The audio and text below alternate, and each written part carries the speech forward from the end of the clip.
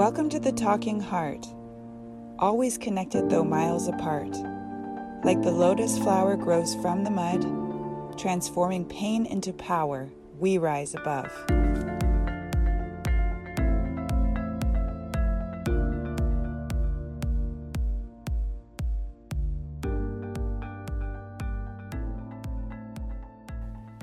Let's talk a little bit about addiction.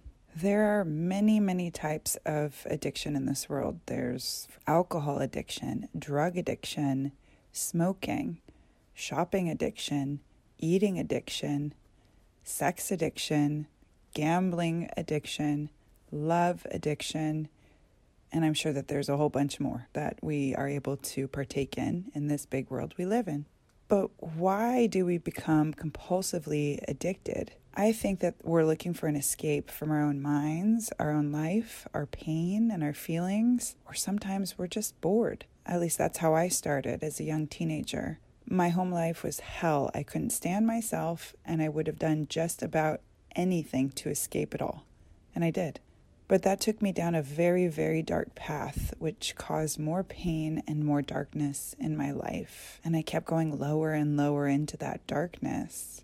We have this unrealistic idea that we should be happy and feeling good all the time, right? So we're constantly searching for that high or what makes us feel happy and feeling good. The truth is that life is flooded with suffering. We all suffer. We all feel physical and emotional pain. And both of those are connected to one another. I don't know if you knew that, but the brain can't tell the difference between emotional pain and physical pain.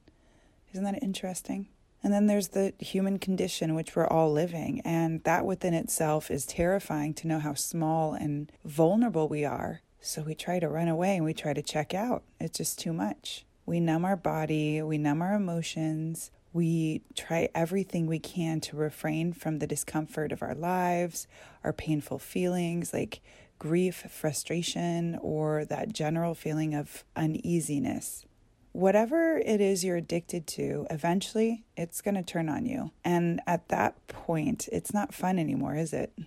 How can we put ourselves at ease without running to our addiction? I know firsthand that you can become physically addicted to drugs and also mentally addicted to drugs and alcohol. And when you have habitually partaken in these substances for long periods of time, it becomes a habit that is part of you, and it makes it even harder to shake.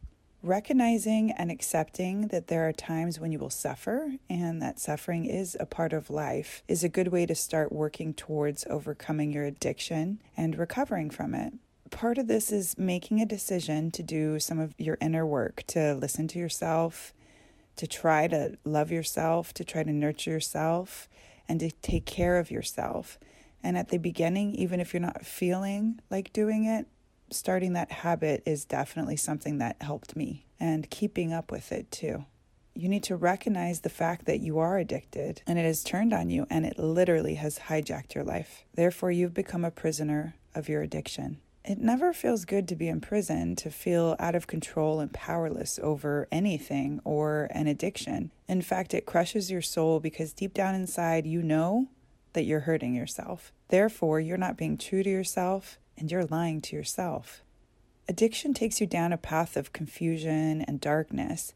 It brings you into a different plane of existence, which makes you vulnerable to illness, fatigue, burnout, poor boundaries, bad decisions, not thinking clearly, and possible death if you're going that hard and making decisions while high that could alter the course of your life or the lives of others. And that's the hard truth of it.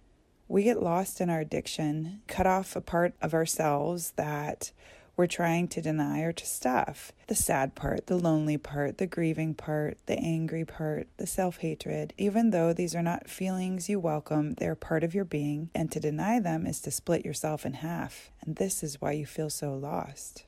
So how do you begin this journey to recovery? I'd say by being honest with yourself as well as honest with another human being about your addiction. Therefore, you can let go of the elephant in the room and take the cat out of the bag. Become conscious of what you're doing. Pay close attention to yourself, the ways in which you're acting and how you're hurting yourself and others. Be conscious and honest about it. when we're addicted, I believe it also cuts us off from God, source, universe, because we're choosing our addiction over the Creator, over ourselves, and over our family. And again, this is literally how addiction hijacks your life, and addiction also hijacks your freedom. There's a huge amount of shame involved with addiction. We're ashamed of what we're doing. We're wondering if people know the dark secret that we're keeping from them, or how we might be judged and condemned or rejected if anyone knew. When you feel powerless, as though you can't stop, that's a terrifying feeling. It's one of the worst feelings. It's very scary. That's when you have to give it to God and let it go, and at least admit that you have a problem. Now that's the very, very first step. So if you're suffering from addiction, I want you to know that you're certainly not alone. Many suffer in silence. It could be the postman, maybe your boss, your friends, or people that you come across in your daily life. There are many people out there that are keeping this dark secret, more than you think there are. Recovery is possible. Many have done it, and I have, so if I can, I know that you can too. You can change your mind, you can change your habits, you can find clarity. It takes time, it takes faith, perseverance, and commitment, but you can do it. All you need to do is decide, or don't decide, and your addiction may become so bad that it will decide for you. And that should be a risk that you're not willing to take. That's the ultra hard path.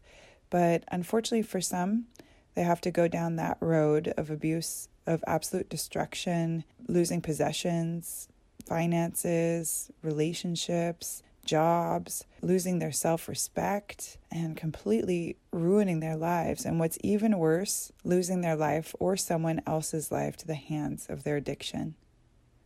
I know that's harsh, but it's the truth. And hopefully you won't have to hit that rock bottom. It's truly up to you.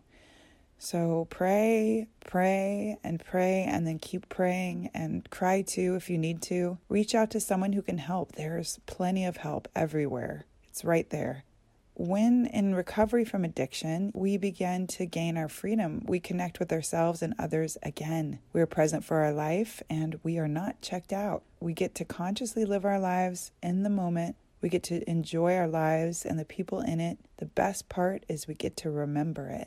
Doesn't that sound better to you? So blessings and prayers to all those out there who are currently suffering from addiction. May you get the help you need for the benefit of yourself and all. We're thinking of you. We love you. Remember that you're not alone.